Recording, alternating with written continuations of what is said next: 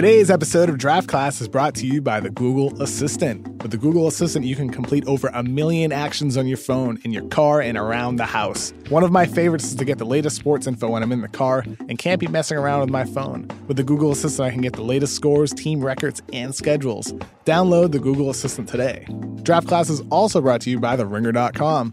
On the site today, you can find a piece by our own Danny Chow on the pros and cons of having Rudy Gobert as the anchor of the Utah Jazz defense. Next Wednesday, we also have an update to the Ringer NBA Draft Guide, so check that out at nbadraft.theringer.com. Also, on the Ringer Podcast Network, One Shining Podcast just put their first annual Duffy Awards show. It's a really, really fun episode. Titus and Tate, as always, are hilarious. It encompasses everything that transpired throughout the entire college basketball season. And of course, it's Friday, which means there's a new episode of NBA Desktop with Jason Concepcion. I'm actually on this week's episode, so go watch it on the Ringer's YouTube channel or on any of our social media channels. Now, it's Draft Class.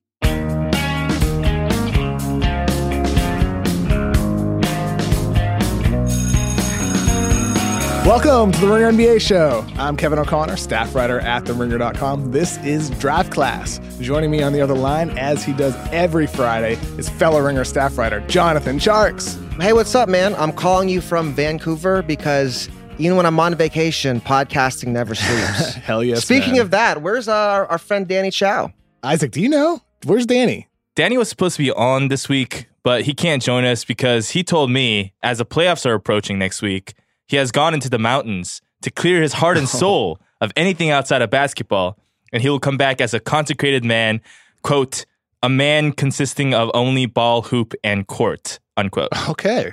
It's like LeBron James before the playoffs. You know, you got to go 0 dark 30. I appreciate it. Danny is a remarkable editor, a remarkable writer, and a remarkable podcaster, and maybe we'll have him back next Friday, the day before the NBA playoffs start.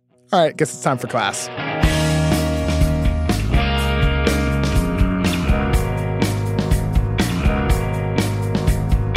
So this is a mailbag episode of Draft Class. We're going to do this on the first Friday of every month, which means we have 2 more of these, unless we do one in July as well for Summer League. So 2 or 3 more mailbag episodes coming up. So thank you, everybody, for submitting your questions using hashtag RingerNBA on Twitter. If you want to continue submitting those for next month's episode, feel free, but you're probably better off waiting until the end of the month. So let's get going on this. First question is from @ChristianSwag7, who asked, how much stock do scouts actually put into single performances, such as Dante DiVincenzo scoring 31 points in the NCAA title game for Villanova? I would say it's more like if it reinforces something they already believe. Like if DiVincenzo hadn't been playing all season, if he was like Spike Albrecht, it wouldn't be a big deal. But the fact that he did put in the work during the season of the 6th man, it's kind of like a nice little window on what he could be in a bigger role next year, hopefully. So it's like, it's kind of, if it reinforces what they already believe, I think it makes a little more of an impact. That's the way I look at it too, Charks. I think for DiVincenzo, his apparent scoring ability, his playmaking ability, his athleticism were all apparent, right, throughout the entire season for Villanova. But that was really just the big highlight moment for him in the biggest game. He scored 30 points earlier in the season against Butler. That was his other big performance. He's had 25-point performances before. But it really is hopefully a preview of what he does next season if he goes back. Because he's probably a late first to mid-second right now.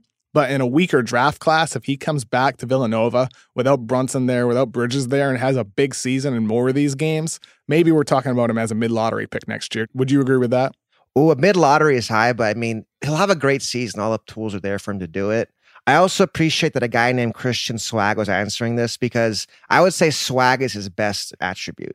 Like DiVincenzo comes to play in big games. If you remember last year when they lost to Wisconsin, DiVincenzo kind of took the game over as a freshman. He has a very high swag level.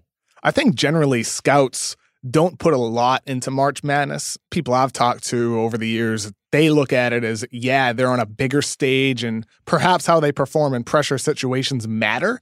You don't want to see guys choke. You don't want to see them bricking 2 free throws. You don't want to see them really just their games being minimized under the bright lights. But if guys are good in conference play in February, if they're good in January, one bad game isn't going to kill them in March. People were talking with DeAndre Ayton earlier this month with Arizona being one and done in the tournament. Oh, does this change his stock or what does this mean for him? It doesn't really mean anything because scouts are looking at such a large sample. It's not just the college game sample either. They're looking at his play in high school competitions. They're looking at his play at the high school level. They're thinking about how he is in workouts, how he is in interviews. There's so much more than just the one game in March Madness. It just so happens that all the bright lights are on that game. That's when the most people are watching, but it doesn't necessarily mean it's the most important. I would say it's all about like confirmation bias. It's a lot like Summer League. Like if I see something in Summer League that I already believe is true, then I'm like, yeah, see, it happened again.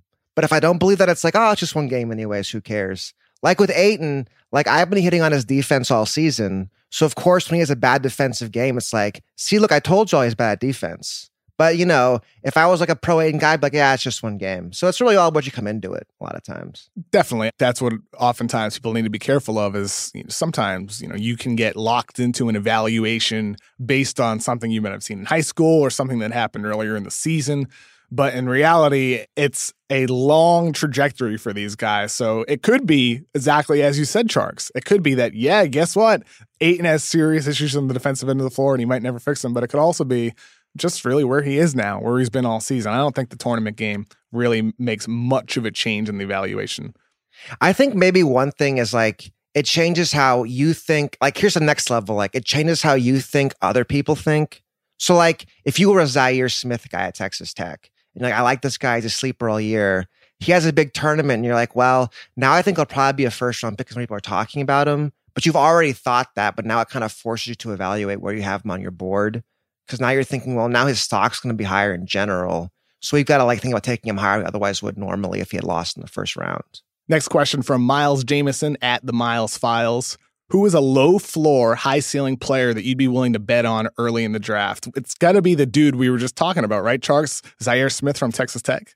The terms of the ceiling, it could be really high. He's one of the most fun players to watch in this draft. But with Zaire Smith, so he's got this incredible athletic ability, skilled guy, has a good feel for the game. But can he shoot? Can he be a shot creator? No one really knows because he was in that weird Texas Tech motion offense. He didn't dribble that much. He didn't shoot that much. And so it feels like he's a lot like Hamidou Diallo last year, but even bigger case where maybe he's awesome. Maybe he develops into this great player, but maybe like his just underlying skill set isn't that high. That's exactly why he's the guy that stands out to me, because there's a chance that you're looking at him and you're like, oh, if we fix his jumper, he could be this. If we improve his playmaking, he could be this. But in reality, that doesn't always happen. I made a mistake in the 2013 draft with KJ McDaniels. I observed a lot of the same things with Zaire Smith. Granted, McDaniels was a lot older in college, and that's kind of the difference here. Zaire Smith isn't 19 yet, whereas I believe McDaniels might have been almost 22 in his draft. Yeah, he was a junior, I think, when he went out. Junior, yeah, and he was a little bit older, too, within his class, I think. And with KJ McDaniels, all the elite athleticism was there. The defensive ability was there as well. Granted, there were some issues on that end. The offense was not. And with Zaire Smith, I think there's more to like from him than there was with KJ McDaniels. I think he's better instincts. There's better feel for the game with Smith. And that's why, to me, he does have a low floor, but the ceiling is also significantly high. And one other guy that comes to mind who we don't really know if he'll declare yet is DeAndre Hunter from Virginia. Oh, but see, I would say he's got a pretty high floor, though, just because of his size and shooting ability and defense. I suppose he does fit that bill, but I guess what I mean is because he's so young, because he's coming off the injury and there's a level of uncertainty with him, that there is a greater element of risk coming off the injury. Whereas prior to that, it's like, yeah, he did have the high floor because of his defense. Well, I think too, like he was a sixth man. Anytime you're a sixth man in college, you're guessing. You remember like Marvin Williams? This is way back in the day now, but he was like the freshman sixth man at championship team. And everyone's like, Marvin was going to be a superstar when he gets to be the guy at the next level. He never became that guy. He was a good player, but because he was a sixth man on a good team, it was easy to kind of dream on him. And we never really got to see him in college be like the guy. So you're just kind of guessing. Guessing is the type of thing that sometimes you have to do. And this kind of leads us into our next question from Ryan Rand. Which players currently ranked outside the top 10 do you think could be this year's Donovan Mitchell? In other words, which guy right now kind of ranked in that 21 to 35 range, like Mitchell was around the same time of year, could just jump into the mid to late lottery? I would say first off, obviously, like what Donovan Mitchell did is incredible. And that's probably not going to happen. So if you expect a guy to be Donovan Mitchell, you're probably disappointed. To me, the guy's very interesting in this range. He's probably ranked a little higher is Lonnie Walker at Miami. Didn't have a great year as a freshman. He was kind of the third option on that team, coming off a knee surgery. But you can see like the underlying skill set. He's a super athlete, got a pretty good shot, positive to turnover ratio. I mean, there are things to like about him, and maybe in a few years of polishing, he could be better than what he is now. I have two guys that come to mind, and one of them we just mentioned, DeAndre Hunter. I could easily see him rising up the rankings if he did decide to declare. The other one is Mitchell Robinson, who didn't go to college last year. He's ranked everywhere. Talk to NBA people. Some will have him ranked lottery. Some have him not even in the first round. Some websites, same thing, mid-first, late first. He's everywhere all over the board. I'm not super high on him at all, but the talent is apparent with his athleticism and his two-way potential.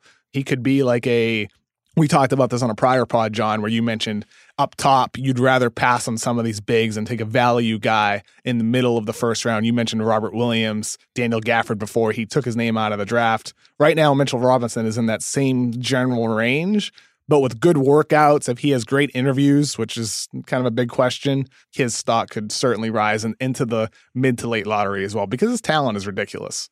I mean, he has that basic generic, like rim runner, switchy screen, block shots, defensive ability. Like you can see it. It takes like 5 minutes of watching him play. It's like he'll be catching lobs for a long time in the NBA. So that's there already. For sure, he's a guy who could be going all over the board in this draft process as it goes along. And it's always interesting, guys like him, because if they allow high school prospects to go straight from high school to the NBA, we're going to have a lot more conversations like this where there's more variance on where guys are drafted. So Mitchell Robinson is kind of a flashback prospect in the sense that we used to have high school players coming straight to the league, but he's also kind of a possible preview of the future too, because of the fact that I think at some point, perhaps the league will make that change. So we're going to have more Mitchell Robinsons. I'm not sure they will. I think they don't like the variance. I think that's why they don't want to make the change. I'm less sure than I was before, that's for sure. I just have a feeling that's eventually what's going to end up happening. Do you want it to happen? Yeah, see, I would go one of two ways. Either we're going to scrap the whole thing, go academies at like 13, or keep it how it is. But I think going halfway in the middle of going out of high school doesn't really help anybody. Next question is from Billy Habibi. Which 2018 prospect will win the Lowry Marketing Award for player most crapped on by KOC when drafted, but ends up being an absolute stud his rookie year? Shouldn't this be the Jason Tatum Award for me? Actually, that could be the case, John. So let's use the Google Assistant to help us decide the title of the award by flipping a coin. If it's heads, it'll be the Lowry Marketing Award. If it's tails, it's the Jason Tatum Award. Hey, Google, flip a coin. All right. You got tails. Okay, it's the Jason Tatum Award. Congrats, John. You got your way. So who is it? I'll stick with the Duke guys. Bagley. Like, I've been worried about his defense, and I've been worried about his shooting. But at the same time, like, he's a stupid athlete. He's pretty skilled. He's going to put up stats right away, most likely, wherever he goes. Yeah, it's Bagley for me as well for all the same reasons. I mean, like, we have Michael Beasley as a comp for him in the 2018 NBA Draft Guide, which I don't think is totally insulting in the sense that Beasley has had some good moments. If he's a more consistent Michael Beasley, that's not the worst thing in the world. We're not saying he'll be Michael Beasley, but if there's elements of his game, it's not so bad. The other guy is your dude, Charks, and I haven't really crapped on his game much at all, but I'm a little bit lower on him than a lot of other people. Jaren Jackson Jr., he could make me pay if I end up having him ranked like 6th or 7th. Somewhere in that But range. I would say with him, it won't be as like immediate right away because he's not like a ball dominant guy. I think like he'll card in the NBA and he'll have value, but it'll be like more like subtle watching a lot of NBA value. It won't be like, looking at the box scores.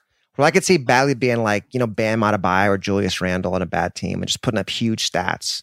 And everyone be like, how do we pass on Marvin Bagley? He's so great. I think the guy that generally could make everybody pay is probably Trae Young. He's gotten a lot of crap. It swung really far on him. That's true. Yeah. Trae Young could make people pay as well because started high at the beginning of the season, super low now. There's some people that consider him like the 12th best prospect. I still think he's a mid-lottery guy, 6, 7, 8-ish range. But for folks who have him outside the lottery or in the 10, 11, 12 range, I think he certainly could make people look silly as well. Don't be on Twitter tweeting about Trae Young as a rookie because he'll have some games where he has like 35 points. It's like, this guy's amazing. And then I'll have a game where he'll go like 1 for 15 against Patrick Beverley, and I'll be like, how is he in the league? I think you like to see those flashes, though. It's okay if you get that level of variance from a rookie, though, I think. Absolutely. Next question from Nick at Polite Llama.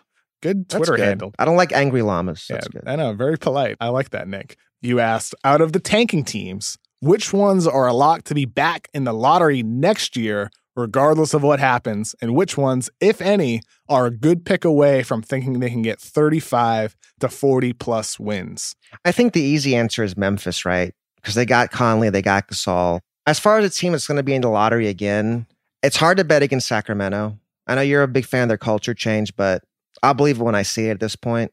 And I think my Dallas Mavericks, we're looking at a long rebuild here. This is not going to get better anytime soon, in my opinion. Yeah, I think there's a handful of teams that apply to the first part. You know, teams that will be back in the lottery. I think Atlanta will be back, Dallas back, Orlando, Sacramento. If you want to say there's 6 tanking teams, so Phoenix, Memphis, Atlanta, Dallas, Orlando, Sacramento, I think 3 of them arguably are going to be back at the bottom of the league with next year's draft. But the thing is Sacramento doesn't have their pick next year. It's going to either Philly if it's number 1 or Boston if it's 2 to 30. Okay, KOC, I have a question for you. So, like, let's say Memphis is probably the best team to bounce back. Of those other 5 teams, you got to pick one that's very unexpected breakthrough. Who is it? It's Phoenix. Phoenix, for sure. yeah, that makes sense. They sense. have the best player of any of those teams in Devin Booker. Yeah, I guess that's a different. Who do you think stays? Do you think they keep Len long term? I wonder what happens this offseason. I think Len's gone. What about Peyton? I would let him go as well, unless it's super, super cheap.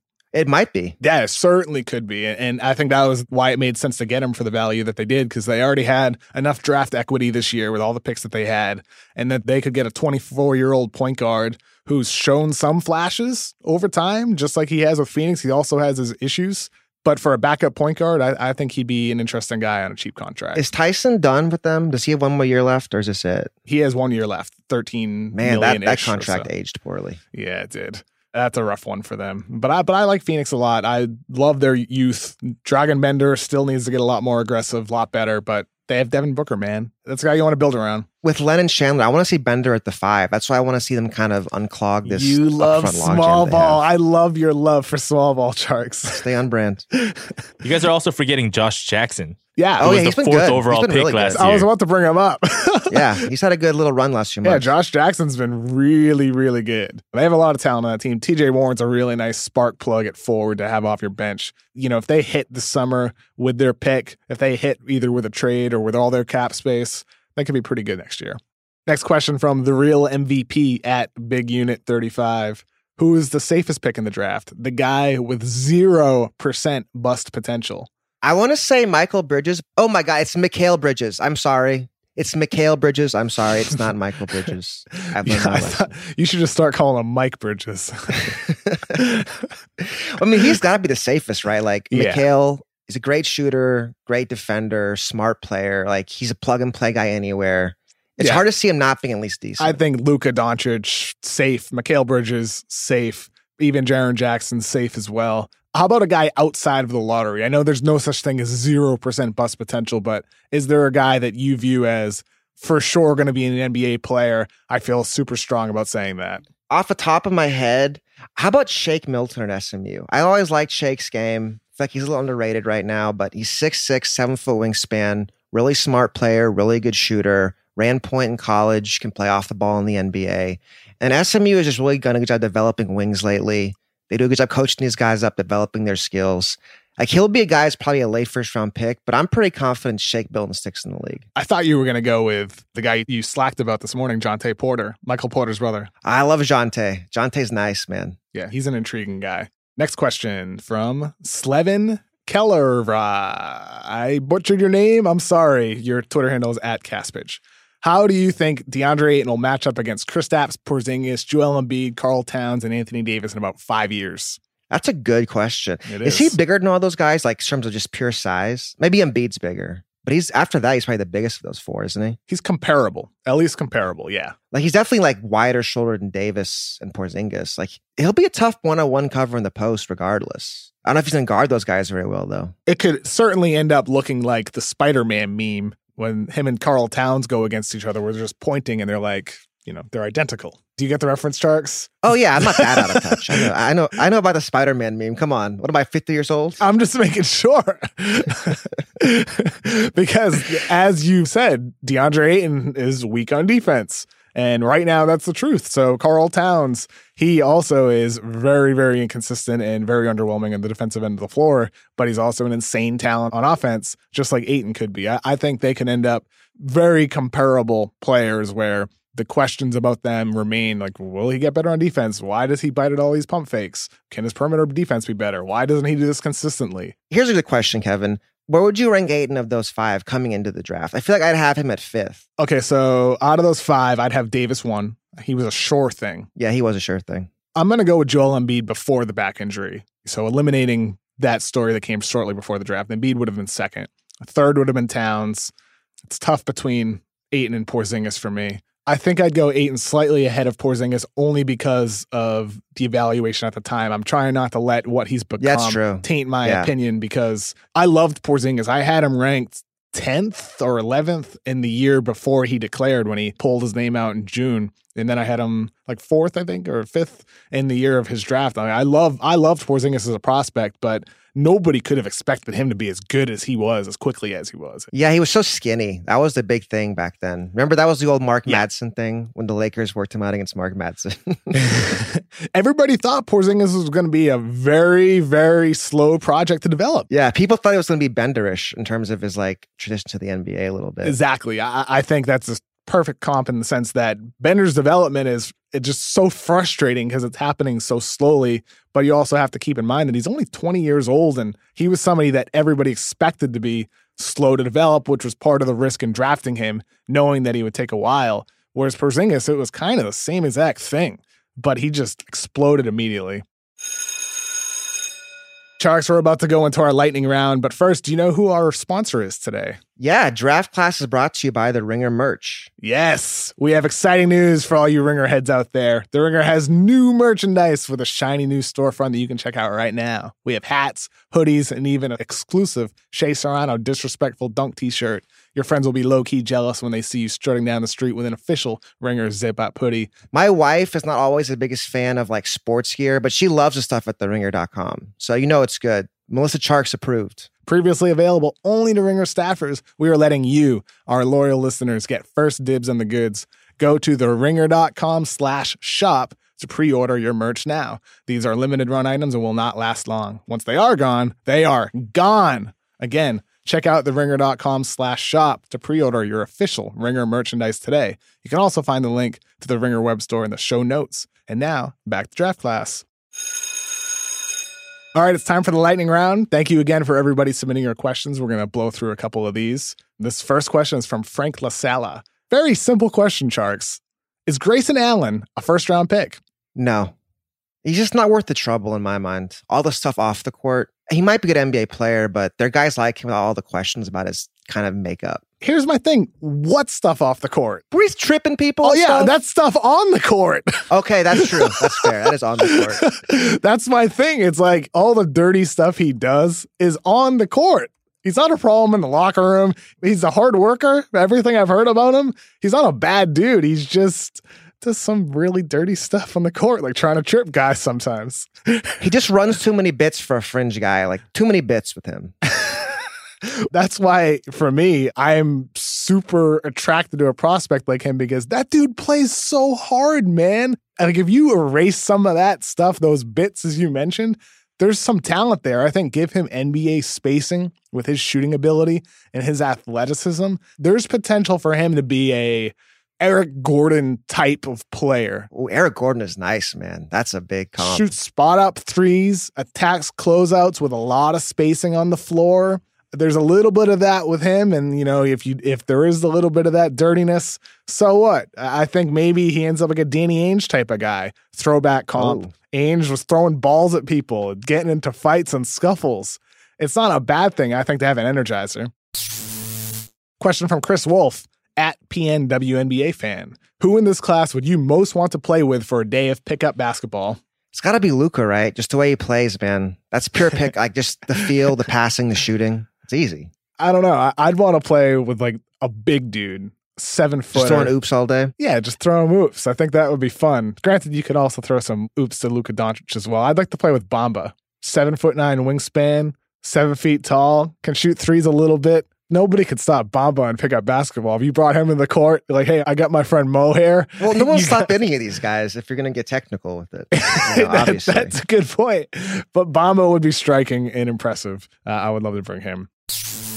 Jay Johnson at JJohns14 asked, would any high school players go in the top 10 of this year's draft, or how about the top 5? I mean, to me, it's those two guys at Duke, RJ Barrett and Cameron Reddish. I mean, if Barrett's shooting, which I don't know if he does shoot really, but if he's shooting threes, he could be like the number 1 player in this draft if he was like a good shooter. RJ Barrett would certainly be in the top 5, I would think.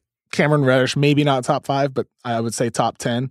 Beyond that, it's tough to say. It's Zion Williamson. I know a lot of people would bring him up as well. Romeo Langford, maybe top 10. But look, this year's top 10 is pretty strong, right? Yeah, it is. It's a strong top 10. So we talked earlier with Mitchell Robinson about the variance of high school prospects within this year's draft class. Teams would be less hesitant to, I think, take a swing on one of those more risky high school prospects. I mean, the one guy for sure is Ball. Like, he's a guy you could fall in love with and swing really high for. And that's the thing. Like, this is why these questions are so tough, because literally all it takes is one team to be like, this is the guy. You know, we have this guy second on our board, and we have the 6th pick. We're taking him. Like, that's all I remember takes. Thon Maker 2 years ago. Like, nobody had him top 10. Nobody. But Milwaukee obviously loved him, took him 10th.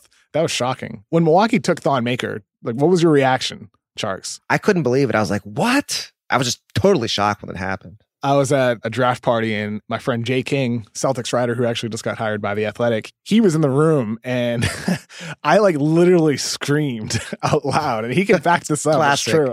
I was like, what? And yeah, it was just the most shocking thing. I thought he was going to go 20-ish. There was like some rumblings that he'd be lotto, but 10? That shocked me. I'm still surprised by it. I wonder if Milwaukee regrets the pick, but probably not, because you look at the guys that went after him. Yeah, that draft was pretty weak. So yeah, there were some good guys. Sabonis went 11. Taurean Prince went 12. Juan Hernan Gomez, who I still like a lot, even though he's kind of buried in Denver, went 15th. But can't knock the pick. They took a swing, right? Thon Maker's a high upside guy. Just hasn't panned out yet, but the flashes have been there. Simon MCD11 asked, if you were the Knicks and you had the choice of Mikal Bridges, Colin Sexton, or Trae Young, who would you pick? Ooh, that's a good question. I think it would come down to how much I believed in Frank, right? Like, if you think Frank's going to be your point guard eventually, you go with Bridges. But if you think Frank's really a 2, you might have to take one of these point guards. Or could you go one of the point guards anyway? Because you want a multi-ball handler offense. Could it also be system-based, how you want to build your team? To me, I view Frank as more of just a guard. I mean, he guards multiple positions. He doesn't just guard point guards. He can cover up a weaker defender, and he can play off ball a little bit, but he can also play on ball. So I wouldn't hesitate, honestly, at all to take a guy like Trae Young or Trae Young, especially. Yeah, I guess it's all about the team you want to build, because like what makes Frank so interesting is you can go like an all defense team. Imagine Frank and Mikal Bridges the 1 and 2. You can switch everything as 2 7-foot wingspans, incredible defense. Bridges would be my guy too, simply because I have him ranked ahead of those other guys. And plus, it's harder to find those guys as well that are 3-and-D wing, super versatile guys. Next question from Real SQ at Squidwa. Should the Clippers draft 2 prospects with their projected lottery picks, or try to deal them both to move up for 1 stud prospect? We got to ask Isaac, right? As our Clippers guy. The floor is yours. Yeah, sure. So right now, the Clippers would have the Detroit pick, which should have the 12th best odds for the lottery. And then their own 13th. Yeah, right? then their own 13th pick. You know what? I actually would trade up. Not because I believe in the top 10 guys, but mostly because I don't believe in our player development. Interesting. Like, the Clippers' player development has never been good. Doc has never developed good players from the draft. That's true. We just need one surefire guy. Maybe that's Mikal Bridges. Maybe that's Trae Young, or one guy with like star potential. Again, that would be Trae Young or even Michael Porter. But I don't know who would trade down, though. Who's going to trade down from the tanking teams? I don't see the appeal for really any team. And like, you're not going to get a top 5, 6, 7, 8. Where's the appeal in trading down to 12, 13? I think there's probably I don't want to say a clear drop off, but there's certainly a decline in talent unless a guy were to slip. I think you would need to give up more than 12 and 13 to trade up to 7 or even 6 or in that general range. Maybe trade up to 9, but is it worth giving up 12 and 13 to get to 9? Like, would you do that, Isaac? Probably not, because that would be what, like Miles Bridges, Wendell Carter, Zaire Smith even? Well, that's the thing, is like, maybe you do if you consider that guy the 4th best player in the draft. This would be like a Justice Winslow thing? Or no, the Charlotte Hornets. What was it? Like Frank Kaminsky? Yeah, yes, exactly. They were offered 4 or 5 draft picks. Oh, and my God. they just, because the Celtics wanted to trade up to get Justice Winslow, but they decided to keep the pick because they wanted the great Frank the Tank, Frank Kaminsky. You know what's funny, though? You remember when Sacramento traded down from 8 to 13? It was from Chris to Papagiannis, and they got Bogdan out of it. It just shows how much y'all really know about the draft, because looking back on it now, maybe Bogdan's the best player in that trade. For sure. I still like that trade for both teams. I think Marquise Chris for Phoenix was worth a swing, just hasn't worked out. But Chris was, again, one of those low floor, high ceiling type of guys, and it just hasn't worked. But I think they had to afford to take a risk, whereas they had a ton of picks anyway. Giving up Bogdanovich is tough, though. But that's why, 8, 9, 10 range might be worth trading down. But I don't know if you're going to get much higher than that if you're the Clippers. Yeah. And by the way, the Kings, they waived Papagiannis. Yeah. Just a couple months ago. Yeah. Insane. And then Papagiannis signed with Portland. Tough path for him. Interesting pick. Probably one of the bigger busts in that year's draft. Well, I'm ready for grades. How about you, Charks? I'm never ready for grades, but I suppose it can't be helped. Isaac, we're ready. We're ready for him. Sure. I feel like in the last few weeks, all I've harped on is pronunciation. And I am going to continue to harp on you guys for your pronunciation of these prospects. I corrected myself in that thing. Exactly. So, Chark, starting with you, your repentance for your Mikal Bridges pronunciation was very commendable. It truly melted my heart. Charks, you get an A for today. Oh, what up? Amazing. But Kevin O'Connor, what up? You brought up a certain prospect who was taken by the Milwaukee Bucks at number 10. His name is Thon Maker. Really? It's pronounced Maker. Oh my gosh, I didn't even know that. That's who terrible. Who pronounces it Maker? Him. The guy whose name is Thon Maker. But who? I'm fighting this. So it's pronounced Maker, but nobody pronounces it Maker. Yeah. Well, now we're going to start, I guess. But Jonas Jerebko is Jonas Jerebko, but everybody calls it Jonas Jerebko. So would I get knocked for saying Jonas? 1,000%. 100%. Are you for real? Yeah. It's Jerebko.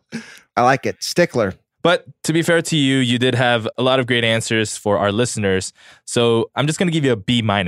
Oh, thank you. I'm cool with that. Yeah. And also, my third and final grade is for our listeners who submitted some great questions for us to answer. Thank you for all your questions. Thank you for using #RingerNBA.